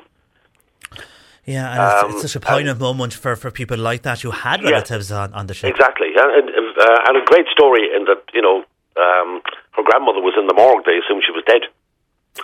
And somebody spotted her fingers moving, and sort of all of a sudden there's a little bit of panic and this lady's alive. Wow. Great story. Yeah, very lucky to be alive. I've just been talking to the lady, actually. I'm here at the Cove Heritage Centre, and she came in with Padraig Ben from the Old Head Signal Tower just to visit our exhibition, so I've had a nice chat with her early this morning. So it was nice to have sort of... I suppose history sort of coming back, and you've got somebody who has a great connection to the Lusitania. When she sees the exhibition, then obviously it brings back memories of the stories that she's been told of what happened at that time. How was she seeing the way you have laid out there? She's still in there. Oh, is she? Okay. I've left her in there. I told her I'd get back to her after this, but I'm sure she will relive some of the stuff that her grandmother told her, and it'll bring back certain memories of her grandmother, obviously. Yeah, of course. But it's just great to have people who come back at times like this, and they're able to see the story from our point of view and from everyone else's point of view, but they have their own personal stories, which is great. Yeah, and they're the stories that people want to hear now. We're very aware of what happened historically, but it's those stories that people like to hear on the forefront of those who were impacted by this. Very emotional as well, though, for someone like that lady on what happened to her grandmother. And to see how things are being remembered today. And speaking of remembering, as I mentioned earlier, the bodies of those who did not survive, unfortunately, they were then taken to Cove. So what is happening, what is planned for Cove this coming Sunday? Well, we have an annual commemoration for the victims of the Lusitania, and it normally takes place on the Sunday closest to the 7th of May. So obviously we're doing it this Sunday. So at about 2:30 p.m. in the afternoon, at the old church cemetery by the Lusitania plot, where those bodies are buried, there'll be a commemoration ceremony. So there'll be a colour party, there'll be representatives of the Army, the Navy, the Royal British Legion, military police, etc. Prayers, hymns from the Commodore Choir, etc., and then laying wreaths on the graves. And also the names of the 160 bodies that are buried there will be read out. And what time again does that? 2:30 on Sunday afternoon. 2:30 on Sunday. And at the moment, tourism is quite busy in Cove, and the cruise ships are coming in and out. Do you see an increase then, especially with events like this, but also within the Heritage Centre there because of the commemorations for Lusitania, but also of the tourist season that is happening now? Oh yes, obviously over the last number of weeks, things have started to improve greatly. Now we're not anything like the level of things we're at in 2019, but it is great to see busloads of tourists coming in, cruise ships arriving, and the Irish people are still wandering around, getting to know their own country. So it's great. I think every industry's had 2 tough years, and it's nice to be able to get back and get out there and get back on the horse, as they say. Yeah, totally, indeed. Well, Ahmad, is a sad commemoration occasion, Jack. The very best of luck to you all this Sunday in Cove, and indeed also to all those organising similar tomorrow in the Old Head of Kinsale. And pass on our love to that lady as she remembers her grandmother today as well with you there. By all means. Listen, thanks very much indeed, John Take Paul. care, Jack. Thank you. That is Jack Walsh there from Cove Heritage Centre, also from Cove Tourism, on what they are doing this coming weekend on the commemoration of the 107th anniversary of the sinking of the Lusitania. And as that was struck off the Old Head of Kinsale, there are events tomorrow at the Old Head and again from 2:30 in Cove on Sunday. We remember all those who unfortunately lost their lives in the sinking of the Lusitania off our coastline. Our lines are open 0818 103 103. You can text or WhatsApp 0862 103 103. On WhatsApp, she says, John Paul, I have a rant about outdoor seating, and this is in O'Brien Street in Kanturk, and this I presume is the outdoor seating the councils did implement over the last 2 years or so, where there was seating put in many of the towns, and there was mixed views. A lot of people welcomed them, and then other people had different views because they felt they were taking away parking spaces and that it was reducing those who could enter the town. Anyhow, Im's message here is, it's right, this outdoor seating at a pedestrian crossing, and she says it's very hard to see pedestrians who want to cross at that crossing as the seating is high and it obscures the vision of the motorists. It's an accident waiting to happen, and several motorists have had to brake suddenly to avoid hitting pedestrians. Now, Cork County Council are aware of this, and as yet there is nothing happening about it. And to make matters worse, there are plans up on it also. So she's asking, will Cork County Council then be liable if there is an accident at that crossing? A lower surround option around the seating would be more acceptable and safer for pedestrians and indeed for motorists, says Im. So on outdoor seating, a lot of them in different towns are very similar to the one that Im is talking about in Kanturk, and her solution will be to reduce the kind of fencing or paving or whatever they have around the actual seating area. That more than likely is there for privacy for those who are sitting down, but if that was reduced down, it would make it easier then for the motorists, first of all, to see the zebra crossing and those who are trying to cross the pedestrian crossing in Kanturk, but also for those pedestrians to make it safer for them in case they get knocked down.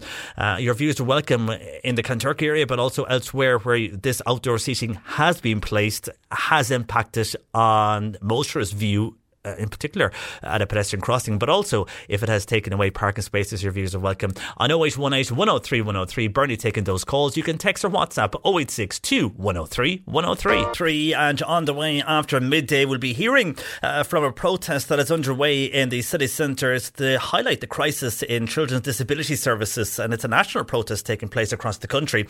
The one in Cork is taking place in Grand Parade. It's by Families Unite for Services and Support. We spoke to them a number of weeks ago. They call themselves FUSS. That's the exact meaning though for them, and basically it's a group of parents who have come together along with other organisations, and they're just calling on the HSE to address basically the failure in the rollout of disability services, also to highlight the waiting list that we all know and see within the health service for those who are trying to access it for their children who may have disabilities or for other reasons, for various therapies. They just can't access the services due to the ongoing waiting list that they come across.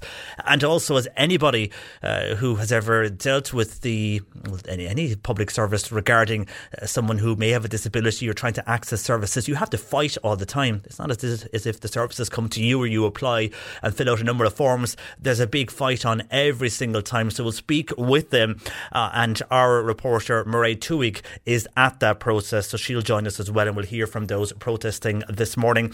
And also ahead ahead. A lot of your calls and comments on the various issues we have been discussing across the show to do with property tax and indeed to do with heating your homes, with the talks now that Pete Briquettes could be banned as well from this country from September, along with our movie review with Mark after 12:30, and your calls and comments. They're welcome as always. 0818 103 103, or you can text or WhatsApp 0862 103 103. JP in until 1 with Cork Today, and your views are welcome. Bernie taking those on 0818 103 103, or you can text or WhatsApp 0862 103 103. Now, a lot of calls and comments in on various issues we have been discussing. A busy morning it is on the programme, and we will be going to that protest that is happening in Cork City on Grand Parade for those parents who are fighting for the needs of their children when it comes to those who have disabilities and are trying to access care and indeed services from our health service. But as we all know, they're met with long waiting lists and a lot of promises that don't turn into action. Anyhow, we'll hear from those parents very shortly. Also,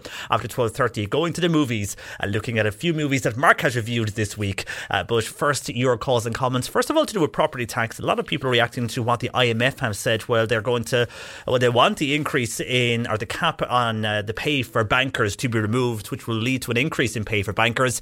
They feel the property tax then, that should also be increased because they feel it's very low for the country. So on one hand, the bankers will get more money while the ordinary working person will have to pay more for property tax. Many people earlier in the show were saying that they don't see the return for investment for their money, and surely with people struggling as it is, and to mention that bankers will get more money and the IMF were first of all in this country because bankers destroyed the country, you could say, one of the many that did, then the banking cap is going to be removed when it comes to pay. And yet we'll have to pay higher with property tax. Anne on this, and this is something that Mary said earlier on regarding the property tax. She says, Anne says, I'm a pensioner as well. Like Mary, I feel it should be abolished when it comes to people of a certain age because I have paid a mortgage. I have done so on my house and I have paid all taxes.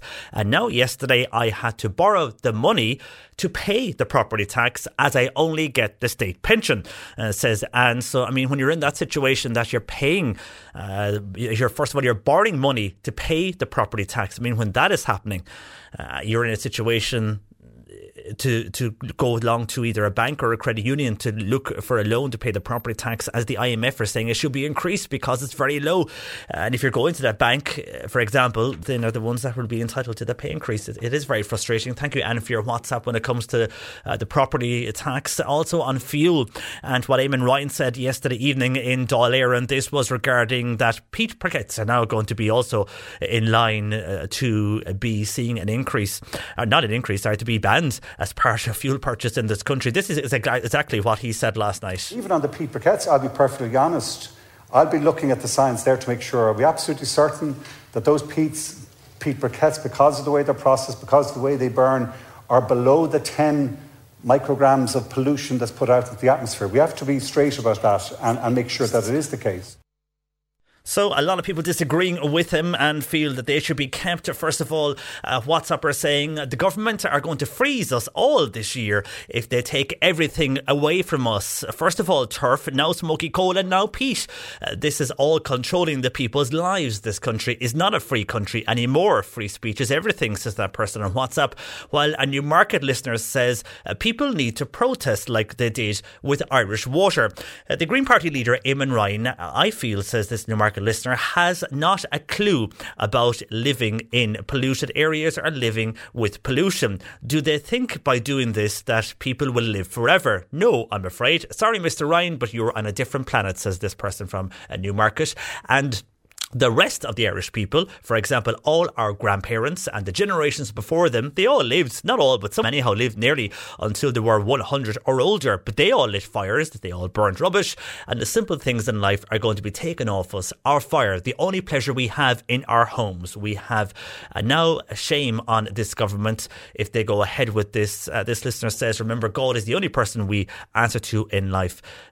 So that's from a Newmarket listener on their issue to do with fuel. fuel, and as Eamon Ryan pointed out last night, looking now at peat, and they're going to see if that goes above certain pollution levels, and if it does, that'll be the next item for banning in this country when it comes to heating your home. And we also discussed a listener, this was Im, who sent a WhatsApp in earlier on regarding the outdoor eating areas and the outdoor seating areas mainly that are in all towns across Cork. They were put in over the pandemic by the councils, and there was some people who really enjoyed these and supported them. Others then were not so happy because they felt that they were taking away either parking spaces or they were dangerous at pedestrian crossings. Im was informing us that she felt the one in Kanturk was dangerous for the pedestrian crossing, and Anne in Kanturk agrees. She says that outdoor area in Kanturk is encroaching on the pedestrian crossing. She has complained to the guards and councillors, but they don't seem to want to know. And she says the Gardaí have admitted to her that it is an offence, and it is offensive to where it is, but they still don't want to do anything about it, feels Anne in Kanturk. Some of your views coming into us on the issues we've discussed earlier this morning to Bernie on 0818 103 103, or you can text or WhatsApp 0862 103 103. But I want to go to a national protest that has taken place across the country, but the one that has taken place here in Cork is on Grand Parade, and it's from families who basically have come together. They call themselves FUSS, and that stands for Families Unite for Services and Support. We're going to hear from those families and our news reporter Mairead Tuig next. The C103 Cork Diary. With Cork County Council delivering roads and housing, community and business supports all across the county. See corkcoco.ie. Ballinhasig Community Development Association, they're holding a social dancing. It's on tonight in the Marion Hall in Ballinhasig with a dancing to Peter Burke. It starts from 9:30 and proceeds go back to the Development Association. And bingo is going ahead in Mallow GAA Complex tonight at 8:15pm. The jackpot this week is €2,750. Kildorrery Bingo will be held in the old store in the Creamery Yard. That's going ahead tonight. Doors open at 7pm. It starts there at 8 o'clock. And Whitechurch and Rockbawn GAA clubs, they will host a quiz in aid of Ukraine Red Cross appeal. It's on tonight at 9 o'clock in Buckley's Bar in Whitechurch. Teams of 4, and they'll auction a signed sports jersey and spot prizes also on the night. And the rescheduled fundraising gig for Kishgame Playground, that will be held in Kishgame Church this evening at 8 o'clock. The main act is the Shandrum Cayley Band and also the Kishgame Brass Band. Anne-Marie O'Riordan and Boherbue Comprehensive Choir will be in attendance, and any tickets bought for the original date in March 2020, they are still valid, and tickets will also be available at the door. Cork Today on C103. Call Patricia with your comment. 0818 103 103. And on the banning of peat, which we heard there from the Green Party leader, Minister Eamon Ryan, Pat says Eamon Ryan has some cheek to do what he is saying. Him and his party need to go, says Pat, while Tom says, and this was a point that was made earlier in the show as well, Eamon Ryan says Tom has no bother getting on a plane, and that does more damage than a bag of turf, says Tom. But it's John on WhatsApp who says, JP, fair play to the disability protests that are on today. 96,000 people are on general waiting lists, and some waiting 2 years just to see a consultant. Considering the huge budget, we are not getting value for money from the HSE. It needs root and branch reform. The private health system is efficient. The public system is out of control, says John on WhatsApp to 0862 103 103. And that is where we are going now, because the crisis in Children's Disability Service is the focus of, as what John said, is a national protest taking place right across the country. The Cork protest took place in Grand Parade earlier this morning. It's by Families Unite for Services and Support. We spoke to them a few weeks ago on the show. They called themselves FUSS, and they're calling on the HSE to address the failure of their rollout of progressive disability systems in this country. Our news reporter Mairead Tuig is at the protest this afternoon. She joins us live from Grand Parade. Good afternoon to you, Mairead. Good afternoon, John Paul. And we're going to hear from people you spoke with who attended the protest and why they attended very shortly. But first of all, was there a big attendance? There was. It was great. A big attendance. Obviously, heartbreaking because a lot of people who were there have lived experience of this, and they're gathering together to make a fuss is, the point of this. So they marched there was a few speeches on Grand Parade initially, and marched around the city, up Patrick Street, Winthrop Street, down Oliver Plunkett Street, and back over to Grand Parade again. And getting the message out there and I suppose spreading awareness of the situation they're in. Because I think for a lot of people, what they feel is that people who haven't experienced this maybe aren't aware of what it's like for this to be, your life and to live with this. And so they wanted to spread that message out there and get the point across. So as you say, I spoke to a number of people who were there and they've been telling me, of their situation, and including a 15-year-old Katie Byrne. She's from Cove. She was there with her mom Antoinette today, and Katie spoke, she addressed the crowd, and I caught up with her after. So I think you have that audio there. Yeah, here's you now speaking to Katie. As you've mentioned, great to see young people getting involved more age in these protests. Also, this is Katie from Cove, just age 15, who spoke to you a short while ago. I'm here because disability services are ridiculous at this point. They're not doing anything to help me, nor anybody else that has spoke. And it's pretty much just to tell the government and the TDs that we need help, because they're not listening to us. They say they are, but they're not. And tell me a bit about your situation. I have cerebral palsy. I was born with it. It's normally caused during pregnancy or delivery. And it's a physical disability that, in my case, prohibits my legs. So I couldn't walk before the age of 7, but I had SDR surgery so that I could walk. And before I went for that surgery, they used to give me physio, they used to help me, but because I stepped out of their box, they stopped helping me, they stopped giving me physio. And you ended up stepping out of their box?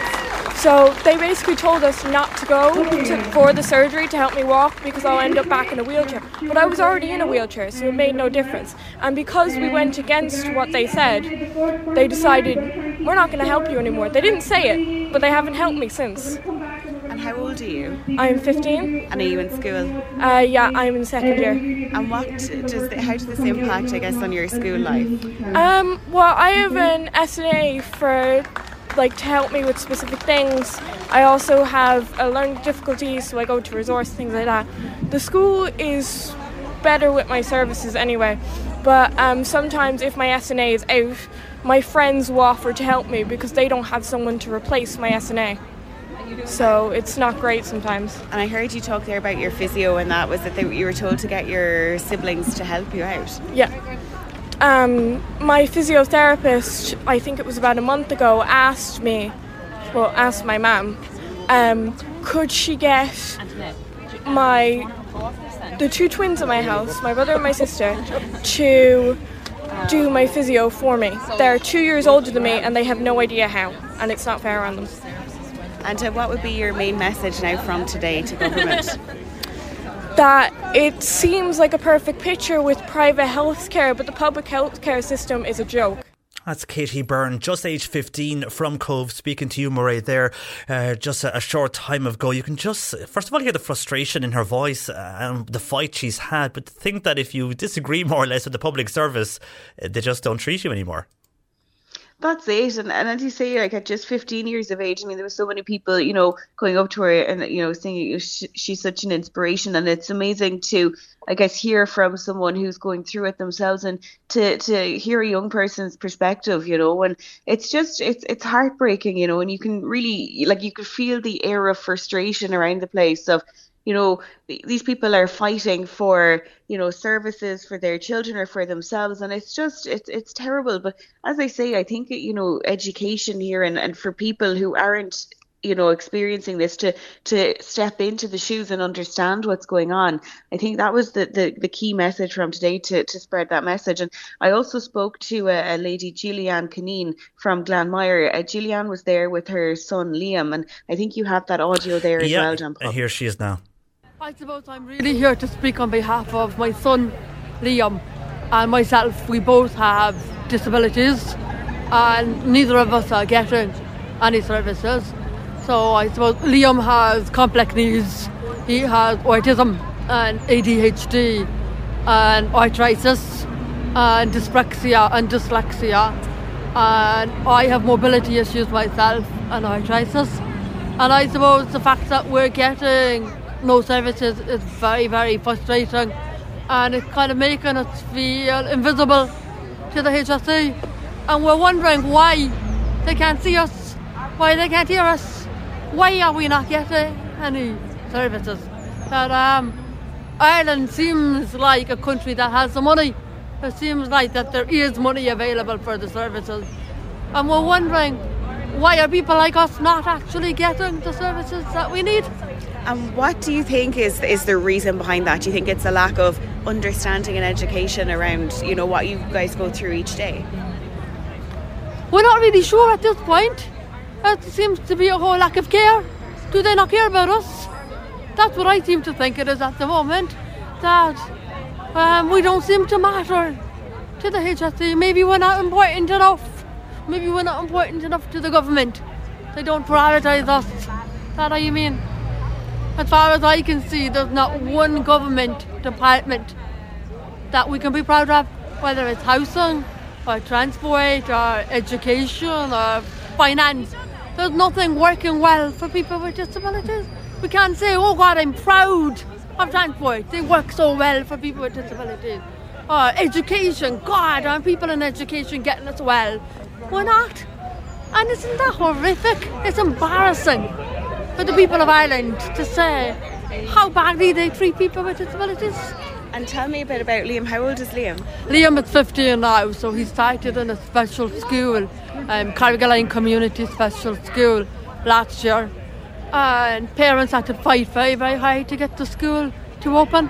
So I had no school placement for him. I applied for more than 9 schools and he was rejected in all 9 schools. There was no places for him.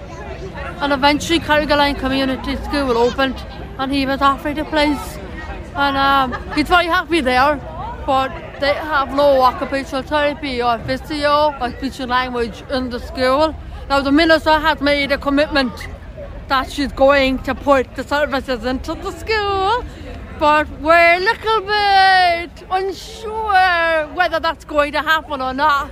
So we're kind of holding our breaths, waiting to see when is it going to happen. I mean, I'm a firm believer talk is cheap. I want to see action. And if she's going to promise us something, I want to see it soon. Yeah, do you find it hard when you get a promise like that to actually believe it and look forward to it until it happens? You kind of don't want to build your hopes up. You're frightened that it's going to be pulled out from underneath you again. So when I see the therapies inside the school, I believe her. I'll be all for her when I see it. Julianne really showing there, Mairead, the fight that anybody who with a disability or with a child with a disability has to go through. And I mean, she's very well cleared it or described it there, the action that isn't being taken. That's it, exactly. And I mean, words that were being used today, like frustrating, feeling invisible, feeling low, and, do they not care about us? And it's just so heartbreaking to hear these stories from people who are clearly just so frustrated at what's going on and crying out for these services that they're just not getting. And I spoke to the organiser earlier as well, and, she was saying this is the tip of the iceberg. If they're not going to, we'll make ourselves heard, I think is the message here. So today I reckon, is the tip of the iceberg. This is the start of this campaign, protest around the city. And I noticed, we were coming through the city, I walked with them, and, you've business owners coming out to their doors, and people were really paying attention to what was going on. So hopefully it does get that message out there even further, and, and hopefully something will come good for it, and that these families will get the support that they really deserve. Because, as I say, frustrating, feeling invisible, feeling low, it's just heartbreaking. It is, and again, we're hearing it there from the people who were going through this. So I think this is something that will continue on, and as you say, hopefully the HSE and the Department of Health will, and the entire public service will look at what is going on today, not only here in Cork. I know it's a national protest and there's protests happening right across the country. Hopefully it will have some effect. Before we let you go, Mairead, yesterday evening in Borravilla, which is between Dromleague and Skibbereen, emergency services rushed to the scene after a school bus went off the road. Thankfully though, no one was injured in that. This was a bus Éireann school bus. That's right, JP. Yeah, so the Gardaí have confirmed to us that there was no injuries reported. So the school bus had veered off the road, as you say, in West Cork yesterday afternoon. Now, it happened, as you say, near Borravilla, which is between Drimoleague and Skibbereen, the road there, the R93. And the bus there in vehicle, it ended up partially off the road. Now, there was a number of students, as I say, on board at the time. They were all taken safely from the vehicle. And as I say, Gardaí have confirmed that there were no injuries reported after that accident yesterday.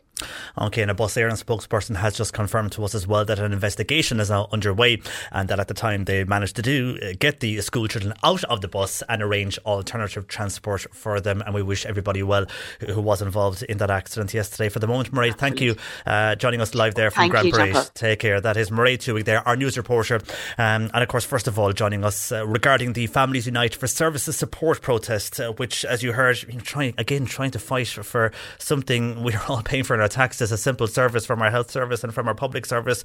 They call themselves FUS, and I'm sure we'll hear a lot more about them, and possibly more protests, or indeed more signs of action anyhow, over the next number of months. We spoke earlier on the IMF, who have hinted to the government to increase the property tax. Well, as we're looking towards the elections in Northern Ireland for the Stormont Assembly, Joan Kilmallock says if Sinn Féin do get into government here the next time round, will they stick to their word and abolish the property tax? Well, we'll have to wait and see if they do get into power next time around, if they will go ahead and abolish property tax in this country. It's something they have spoken about before.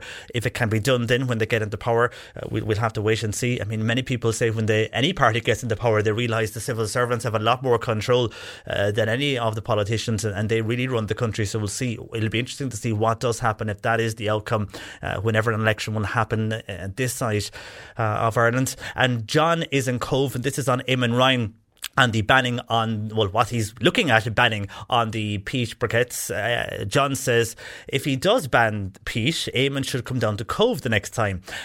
John feels the cruise ships that are coming into Cove, that they are polluting the area with pumping into the harbour. I suppose whatever comes out of the cruise ship, is it the pollution of the diesel of the ship is pumped into the harbour or pumped into the skies, and the atmosphere around people's homes. Their generators are never switched off, so are they causing pollution for people in the lower harbour and the Cove area, says John, who is in Cove. And Trish is in Blackpool, and she says they have the technology to remove harmful smoke from coal, so why can't they do this with briquettes? Trish has a stove with a back boiler and always used smokeless coal, so surely if they have the technology from the smokeless coal point of view, they can apply that to other smoky fuels. You would think so. Not too sure how all of that works, but maybe they can't. I'm not too sure. Anyhow, thank you, Trish, in Blackpool, for your call to Bernie on 0818 103 103. Text or WhatsApp 0862 103 103. But it's the movies we're heading to with Mark next.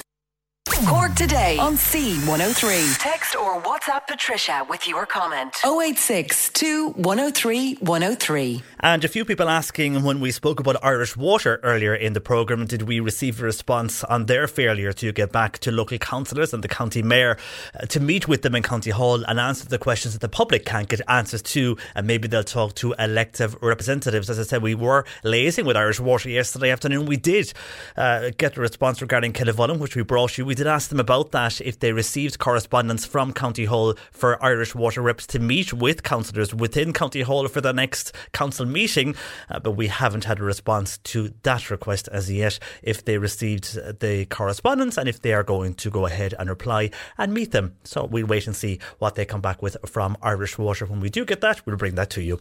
Now let's go to the movies, and I'm joined by Mark Malone as usual on a Friday afternoon. Afternoon to you, Mark. Hi, John Paul.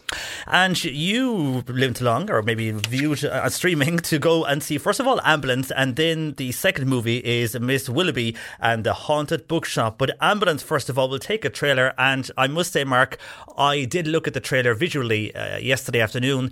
It does capture, it's a real tense movie, isn't it? No, it's Dumb as Two Frogs. Oh, is it? Oh, so the best bits from the trailer. Okay, well, here's the trailer first of all. You can make your mind up after that. That's my brother, Will. I could use some help. My wife needs this surgery. Lock everything down. Nothing gets out. It's time for you to do something for your family. We're not the bad guys. We're just the guys trying to get home.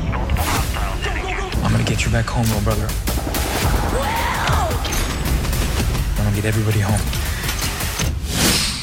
Now, myself and Nick Richards were discussing this yesterday afternoon when he told us you were reviewing this, and we thought by the 2 minutes that we saw, which is a longer trailer than that one I just played, it did seem very intense, and it was like a movie that keeps going the whole time, but maybe not so, Mark. Yeah, it just doesn't stop. It just goes on forever. It starts, and about an hour in, you know, when you download these films, basically what happens is that you're allowed to keep it for about a week, and but once you start watching it, you've got 48 hours to watch it. And I watched about an hour of it, and I had to pause it and leave it and go away from it because I literally had a headache. Now, I don't know if you noticed or not when you actually watched the trailer. I mean, the trailer is a very good example of exactly what you're seeing because it's basically a 2-hour, 16-minute trailer that just simply doesn't stop. And it's just edit after edit after edit after edit. And it is very, very difficult to watch because this is from Michael Bay. And Michael Bay loves to smash things up. And in fact, I read somewhere that the more explosions in a Michael Bay film, the more successful it is. So therefore, he's always trying to outdo himself. Everything in this film is just simply turned up to 11. And it just gets to the stage where it's a very, very difficult watch. There's shaky camera work everywhere. There's these weird camera angles where obviously the cameraman's on the floor just looking up people's noses. It's very strange. He's also discovered that you can also put a 5K camera onto a drone, and he got this very, very well-known drone operator. Apparently he's a world champion drone operator to kind of use this drone. So this drone is just flying around constantly, under people's legs, up walls, back down again. And it's like being on a roller coaster. It really is, but not in a good way. It's like being on a really bad roller coaster where, you know, you just feel ill after it. And, you know, I watch a lot of films, you know, on the big Mac screens. And sometimes if you're sitting a little bit too close, it can be very difficult to kind of watch these films. I'm glad I didn't watch it on a big Mac screen, up close anyway, because it would have just made me ill. And this film did make me ill. It was very, very difficult to watch. But this is Michael Bay, you know. And he just loves cutting and cutting and cutting and cutting. And the film just doesn't stop and makes it a very, very, very difficult watch. And so, yeah, if you look at the trailer, it'll give you a very, very good example of what you're going to see. Unfortunately, you're going to see it for 2 hours, 16 minutes. I mean, it's based on a Danish film. And the Danish film was only 80 minutes long. So it just goes to show, you know, that it can be done. And it was a very successful film, which is why he decided to kind of make an American version of it. But it is a stupid movie. I mean, it is dumb, as is a lot of Michael Bay's films. Now, you know, I quite liked The Rock. I thought The Rock was a really good movie. And, you know, sometimes I admire what he does. I mean, I think when I was reviewing, I think one of the Transformers films, I think I did admire the technical aspects of the film rather than the actual film itself, which I really didn't think was very good. But there's so much dumb and stupidity in this film that it's very, very difficult to kind of take it seriously. I mean, Jake Gyllenhaal constantly refers to the fact that he's the son of this bank robber who had no care for human life and kept referencing the fact that he's nothing like his father. And yet when they rob this bank, they come out of this bank and they just spray bullets everywhere constantly, where obviously people, you know, would have died. But he constantly reminds people of, I'm not like my father at all. I'm not the bad guy here. Well, you actually kind of are. And basically what happens is he and his brother, they end up in this ambulance with this cop who they've shot in the leg. Also in the ambulance is a medic here, played very well, by the way, by Eliza Gonzalez. And he constantly refers to her and reminds her that, you know, you have to keep this man alive because if not, then we're cop killers and we'll go to jail for the rest of our lives. Once they're doing that, they're just tearing Los Angeles apart. And, you know, police cars are flying off bridges. They're spinning through the air. They're all getting smashed up. And people are obviously dying. So it makes absolutely no sense whatsoever. And yet he constantly reminds her, you got to keep him alive. Otherwise, we're going to jail for a very long time. So there's this constant kind of stupidity throughout to the whole film. It doesn't really make any sense whatsoever. There's so many cuts, so much shaky camera work. It's almost impossible to watch. It's Michael Bay turned up to 11. Yeah, and some of his films, as you mentioned, I don't know if they're kind of films you would have on the background. Do you just want easy watching films? Maybe the wrong word to use, but you don't have to use a lot of your brain, let's say, to engage with these. You can look at your phone and go back again and you haven't missed much. Is that how you describe it? Or is it the fact that it's too intense, it never stops? Even though there is one scene, Mark, where they're playing Christopher Cross Sailing song and they want to relax. Does that not calm things down, or does it just only last for a small part of the movie? Well, it's one of my favourite scenes of the whole film. I mean, I love the song. Yeah, and so it was great to hear. And it was one of the very few moments where actually, he turns it down ever so slightly to about a 7 and 8. And you go, yeah, this is good. But then it just kicks off again. And so basically, I know he was a big fan of the film Heat with Robert De Niro. Oh, yeah. And they've recreated the kind of street scene in Heat here. They've actually used the same bank as well. It then turns into kind of basically the Blues Brothers, where again, just police cars just flying through the air and just as a kind of a mix of speed, heat, and the Blues Brothers. But it is pretty dopey, but on occasions, you do kind of admire it. There are occasions where you go, well, that was a pretty good scene. That wasn't too bad. But why couldn't we have more of that instead of just manic craziness?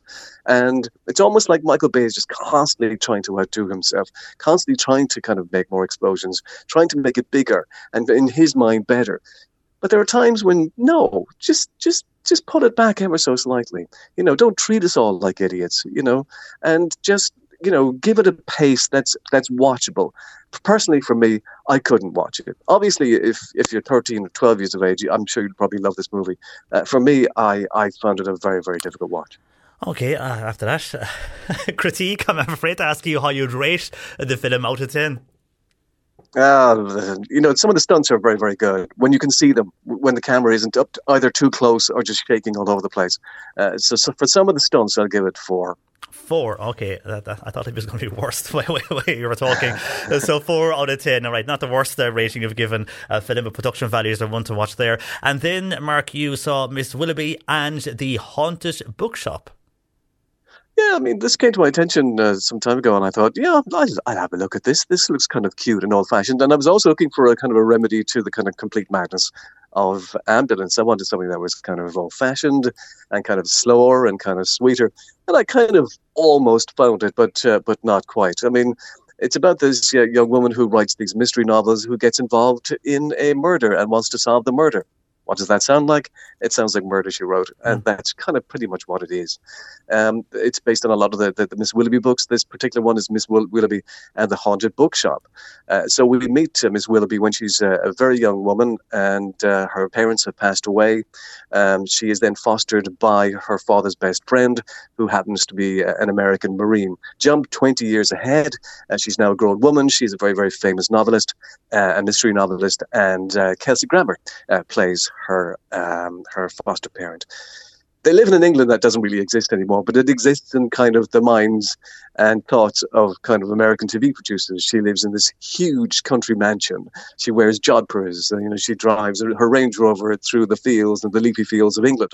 Everybody is white and middle-aged and wearing tweed, and there's coffee shops, and it's the kind of England that doesn't really exist anymore. But as I say, in the minds of TV producers in America, it kind of does. And I kind of like that in a way. I mean, I thought it was kind of really, really sweet. They made this during the pandemic of 2020, complete lockdown. So it was very, very difficult for them, obviously. The interesting thing, just for on a little tangent here, the 3 main stars of the film, Kelsey Grammer, Natalie Cox, and Caroline Quentin, whilst they were making this, with the same director, they made another film in England at the same time, which was a Christmas film. And it was almost like they thought, well, let's make another film while we're here, while we can.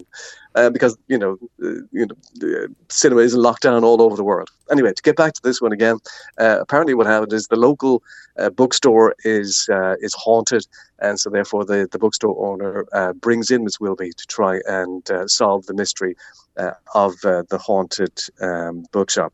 And actually, when the haunting actually does happen, I thought it was actually a little bit creepy, and I kind of like that about it, But if I have a fault of it, when you watch something like Murder, She Wrote, and I do like Murder, She Wrote. I mean, I love the kind of old-fashioned kind of nature of it. There's a lovely kind of pace and humour and kind of to the television series, but we don't really have this here. And I don't know if the lockdown had anything to do with that, and where people are kind of uncomfortable.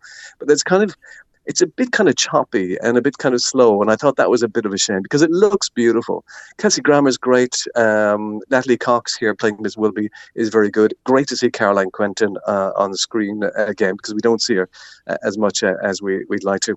And if you like Murder, She Wrote, I think you will like this. It's successful enough that they have another one on the way, which I think they're in post-production with at the moment, so that should possibly come out sometime this year. If you've got a spare hour and a half on a wet Sunday afternoon and you're a Murder, She Wrote fan, I think you'll like it. It's kind of sweet and old-fashioned, and it didn't bother me at all. And people do like those type of crime or mystery adventures. So out of 10, Mark, how would you rate this? I'll give it a 6. 6, okay, 6 out of 10. Very good. Mark, thank you for that, and we'll chat to you next week. Talk to you then. Take care. Mark Malone there with our movie review. And can we say best of luck to everybody who is doing the Darkness into Light walks for Pater House right across the weekend. WhatsApp in here from Councillor Paul Hayes, who's letting people know if you're in the Clonakilty area doing the walk, they will start and finish at their new location of the West Cork Model Railway Village. So the best of luck to everybody wherever you are doing the walks right across the weekend for Darkness into Light. And also, by the way, in Bantry at the Darkness into Light, they are going to be, the walk starts obviously everywhere at 4:15. They're going to be from the GAA grounds of Wolfstone Park in Bantry this Saturday morning, and you're requested to obey the stewards in that area. That's in Bantry. But best of luck to wherever you are. They're taking place right across every community in Cork. So if you're up early and tomorrow morning for the Darkness into Light walks, any at Pater House, I wish you the best of luck with that and all involved, and we'll be thinking of you in the early hours of tomorrow morning. Patricia hopefully should be better. I'm back with you on Monday morning from 10 a.m. My thanks to Bernie Murphy who produced. Enjoy your weekend, and I'll chat to you Sunday morning from 10 a.m. with the Irish Sunday across North and East Cork and Cork City. John Green on the Irish Sunday in West Cork. Have a great weekend. I'm John Paul McNamara. A lot can happen in the next 3 years. Like a chatbot may be your new best friend. But what won't change? Needing health insurance. United Healthcare Tri-Term Medical Plans are available for these changing times. Underwritten by Golden Rule Insurance Company, they offer budget-friendly, flexible coverage for people who are in between jobs or missed open enrollment. The plans last nearly 3 years in some states, with access to a nationwide network of doctors and hospitals. So for whatever tomorrow brings, United Healthcare Tri-Term Medical Plans may be for you. Learn more at uh1.com. Planning for your next trip? Elevate your travel style with Quince. Quince has all the jet-setting essentials you'll want for your next getaway, like European linen, premium luggage options, buttery soft Italian leather bags, and so much more. And it's all priced at 50 to 80% less than similar brands. Plus, Quince only works with factories that use safe and ethical manufacturing practices. Pack your bags with high-quality essentials you'll be wearing for vacations to come with Quince. Go to quince.com/trip for free shipping and 365-day returns.